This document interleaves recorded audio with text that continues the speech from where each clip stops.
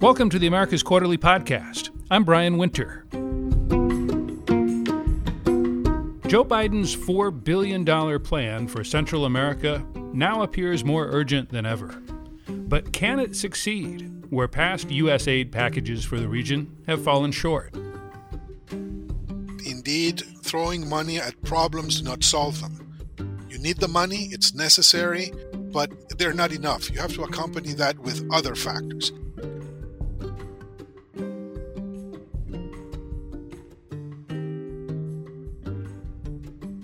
We knew it was coming, and now it's here. A flood of migrants along the United States southwest border. To take just one metric, the number of migrant children in custody along the border has tripled over the last 2 weeks to more than 3,250. The broader number of migrants arrested or encountered by U.S. authorities is now at its highest level for this time of year since 2016. And as in years past, many of the migrants are coming from Central America's Northern Triangle, the countries of Honduras, Guatemala, and El Salvador. On top of the perennial problems of violence, high unemployment, and other challenges, those countries are also now dealing with the devastation from the COVID-19 pandemic and 2 major hurricanes in the last year. President Biden has a plan to try to make conditions in the Northern Triangle less dire and hopefully tackle the root causes that are driving this migration. During his campaign, he announced a $4 billion aid package to be distributed to Central America over the next 4 years. Front and center are efforts to strengthen the rule of law, fight corruption, and combat poverty and economic insecurity.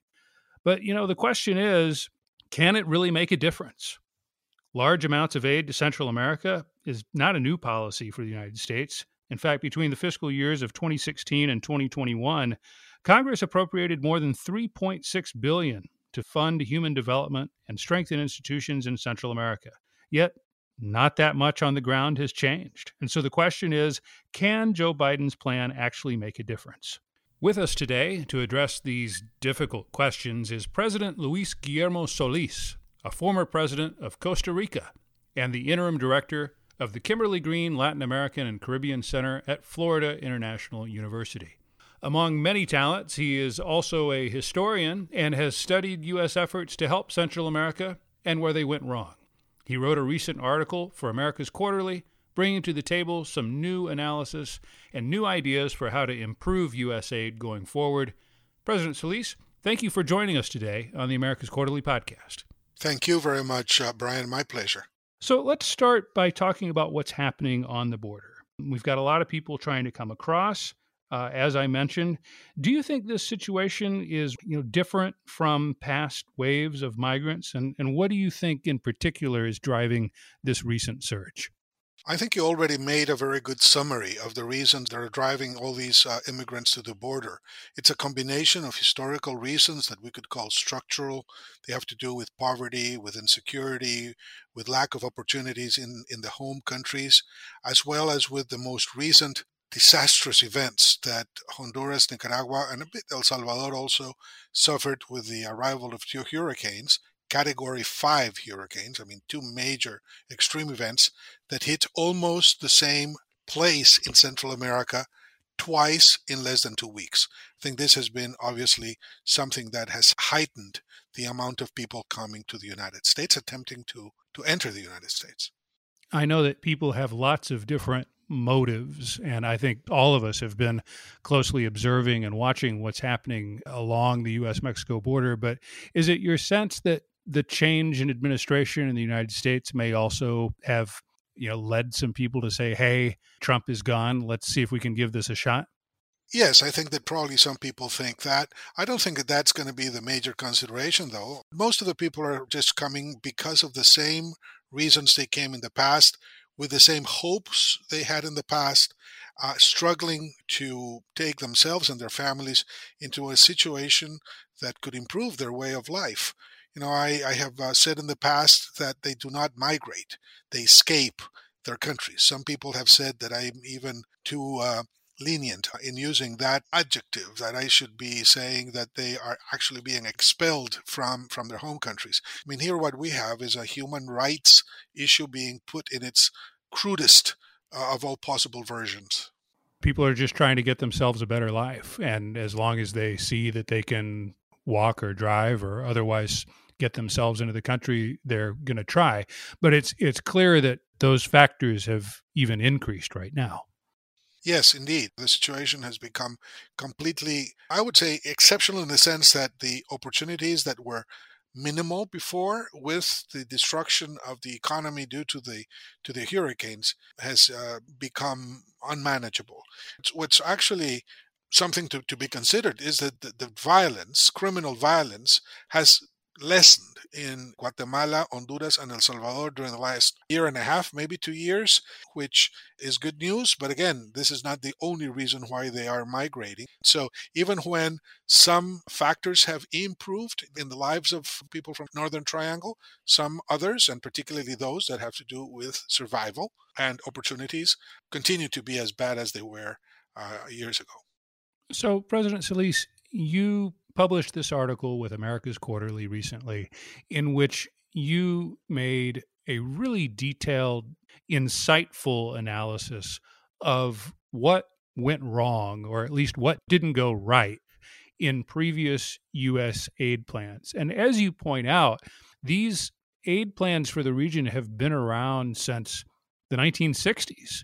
What lessons should we learn? And as you look at that arc of the last 60 years or so and where things have fallen short, what stands out to you? Well, the first thing is that indeed throwing money at problems do not solve them.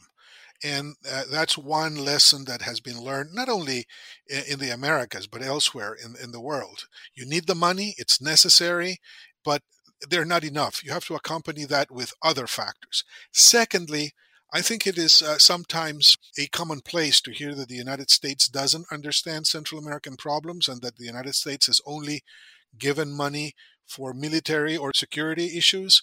That's not the case. From the 1960s on, from the Alliance for Progress on, the United States has been targeting economic and social maladies in Central America that need to be taken care of. They have insisted in the rule of law, and once and over again, the structural conditions in the Central American countries have inhibited the success of these programs. Clearly, a lot of the money that's allocated to be invested in human development programs ends up not being used simply because of shortcomings in the recipients or because of bureaucratic demands on the institutions here in the United States. And thirdly, I would say, being a professional historian, that a lot of the reasons why the money has not been sufficient is that it is meant to be spent in a very short amount of time when we're dealing with problems or dysfunctions, if you will, that have been around for decades, if not hundreds of years. So, that all said, what's your evaluation of the Biden program, or at least what we know about it so far? Oh, I think it's very positive. I mean, look at the objectives it has, the outlook, $4 billion in 4 years. I mean, that's an enormous amount of money, and not only that, you have the vision to be used in dealing with some of the country's most complicated issues. My biggest fear is that once again, when you see the results of the 4 billion, the results may not be as good as they are intended to be. And this is why I think there are a number of lessons learned that should be taken into consideration, which I think will be taken into consideration, because what I'm saying is not nuclear physics. I mean, this can be seen simply by looking at the data that's available, like making the right combination of monies going to governments and non-governmental agencies, not putting all the money in very short-term objectives, trying to deal with specific areas of support. For example, in the article, I mentioned a very interesting program that Dr. Jill Biden has to support girls and young women in Latin America in STEM and STEAM programs, for example. All of these things may help the region to sort of get the sedimentation of resources upon which to build further programs in the future. Let's talk about conditions on the ground in these countries and specifically the governments. We published a recent article by Patricio Navia and Lucas Perello in America's Quarterly, in which they worried about democratic deterioration and the advance of authoritarianism, not just in Nayib Bukele's El Salvador, but in Honduras and Guatemala as well. Do you agree with those concerns, or are you worried too? And how do you think that complicates these efforts at aid? No, I'm very concerned, both with the case of El Salvador, Honduras, Nicaragua is a full-fledged dictatorship and a very brutal and repressive one. And then, of course, Central America is more than the Northern Triangle. I mean, we have Belize, we have Costa Rica, we have Panama as well. And these countries are also to be taken into account. So, no, I see clouds in the horizon. And, it's going to be interesting to see how some of those clouds dissipate, I hope, with time. For example, what's happening in El Salvador, one may give an alert to a lot of us of the possibility of authoritarian trends developing there. But so far, everything has been done more or less according to the law and the Constitution. Honduras is more troublesome. Even as we speak, there are new accusations against President Orlando Hernandez and supposedly contacts he had with organized criminal figures in the country. And then there's, of course, the background of instability in Honduras, which has been very complicated, electoral and political mostly. So even when one can hope that things are for the better, the reports that we get, including the last report by Freedom House, which was issued the past few days, tend to indicate that Central America remains being a very vulnerable place in many ways. But here's what I see. I see a Biden administration that is determined to help, right? That is determined to try to give out aid that will make things on the ground better and therefore stop or at least slow down northward migration. But I also see an administration that is determined to make democracy and battling corruption a core of its foreign policy towards the region and toward these countries in particular. Are you concerned at all that we could end up in a situation where the relationship between the U.S. and those countries deteriorates, which then makes working together towards these solutions more difficult? Well, it has happened in the past. Remember when President Carter made his bid in favor of human rights in Central America, the relationship between the United States and Guatemala, El Salvador, and Nicaragua deteriorated a lot. And that brought up a number of problems for the Carter administration then. So, we have enough evidence as to know that these things may happen. I would like to see the glass half full, in the sense that, yes, there are lots of needs. Yes, there are lots of problems. We have an administration in Washington that wants to contribute. And I see also a lot of organizations in Central America that are willing to play a more constructive role, not necessarily only civil society organizations, but in general, organizations, including governmental ones, that could be partnering with the Biden administration to make a difference. And the other thing that I find very compelling is the idea of the United States joining other international actors like the European Union, Japan, South Korea, that are currently also financing programs in Central America in a more harmonious and well-coordinated foreign policy in the region. This may be a very powerful tool to use by the administration in Central America. Why would that be better? Well, it puts more pressure, political and diplomatic pressure, on the governments. Secondly, it allows for the impact to be larger because of the amounts of money that can be devoted to certain programs. And then it takes away part of the pressures that the 4-year cycle, the electoral cycle, puts upon both governments in Europe and in the United States. I mean, you would like to see, if you're in the administration in Washington, results by the 4th year that you can claim as victories in this region, particularly a region that has been highlighted by the administration. But that always puts a lot of pressure on the short term. And as I have said, I think that some of these monies ought to be seen and put in a longer term perspective in order for them to work, particularly in areas such as health or education. President Solis, we've talked so much already about what the U.S. should do and about what American politicians should do. But, there's another side to this, which is the governments in the Northern Triangle themselves. I mean, you have conversations with politicians in those three countries. What are they saying about the aid efforts that are taking shape? I mean, do they have reservations about it? Do they see it as a positive thing? Is it prompting any change? What I hear from the people I speak with, which are mostly like minded individuals as myself, is very positive. I mean, they look at the Biden administration's decision to invest in Central America as a very positive indication of heightened importance of the region in the foreign affairs map of the United States.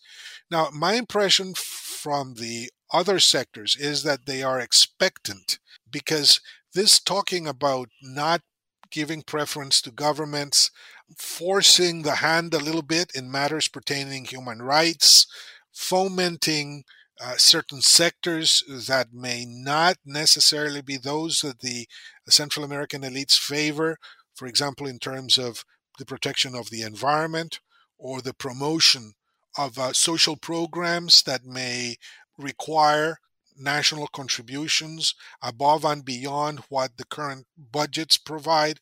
All of that makes people to be a little uncertain, especially those who know that their interests, their private particular interests, may be put at stake by a more engaged Biden administration in Central America. Yeah, I mean, it threatens their power, right? It does. It threatens their power, and it threatens the way in which they know they can continue to take advantage of the situation as it currently stands.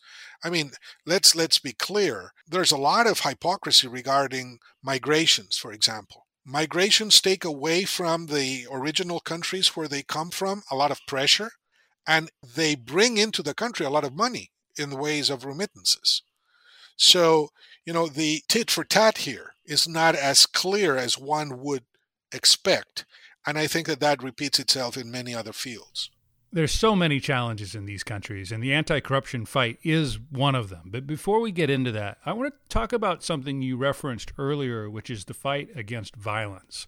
Because homicide rates in the Northern Triangle have come down sharply since peaking around 2014, 2015. I mean, in the case of El Salvador, for example, the homicide rate has fallen 80% since 2015.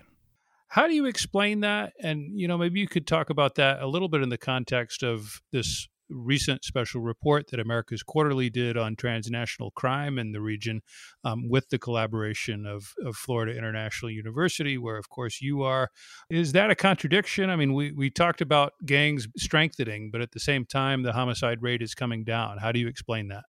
Well, I would like to think that there has been more coordination amongst the authorities of the Northern Triangle and with the United States, which is a major partner, obviously. I know that a number of policies and strategies have been put in place in the Northern Triangle that has made the fighting against drugs particularly more effective. Vetting has been, as I understand from specialists in the region, enhanced, and this is also very important because it provides trust, which is a very valuable commodity in security studies. Now, this is not to say that narco-trafficking activities have lessened.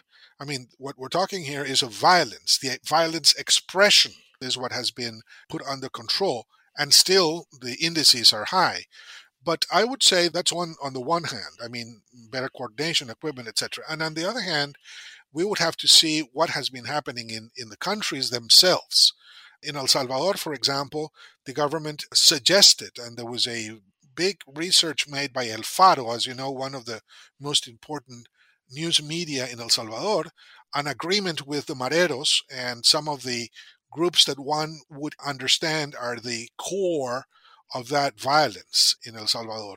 This being the case, there may be arrangements that have been made with them that we don't know of openly because the government, they have not given any details about them if they're happening, that may have also contributed to that decrease in violent crime. And some of it may just be a case of the gangs being strong. I mean, as Brian Fonseca wrote in the issue of AQ that we did together, sometimes when the violence rate comes down, it's a sign that the gangs are strong and not warring with each other, not necessarily that they've been broken.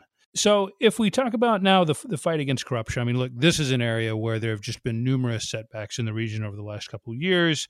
the Guatemalan government expelled the International Anti-Corruption Commission, CICIG, in 2019, and MASI, the Honduran equivalent, was dissolved in 2020.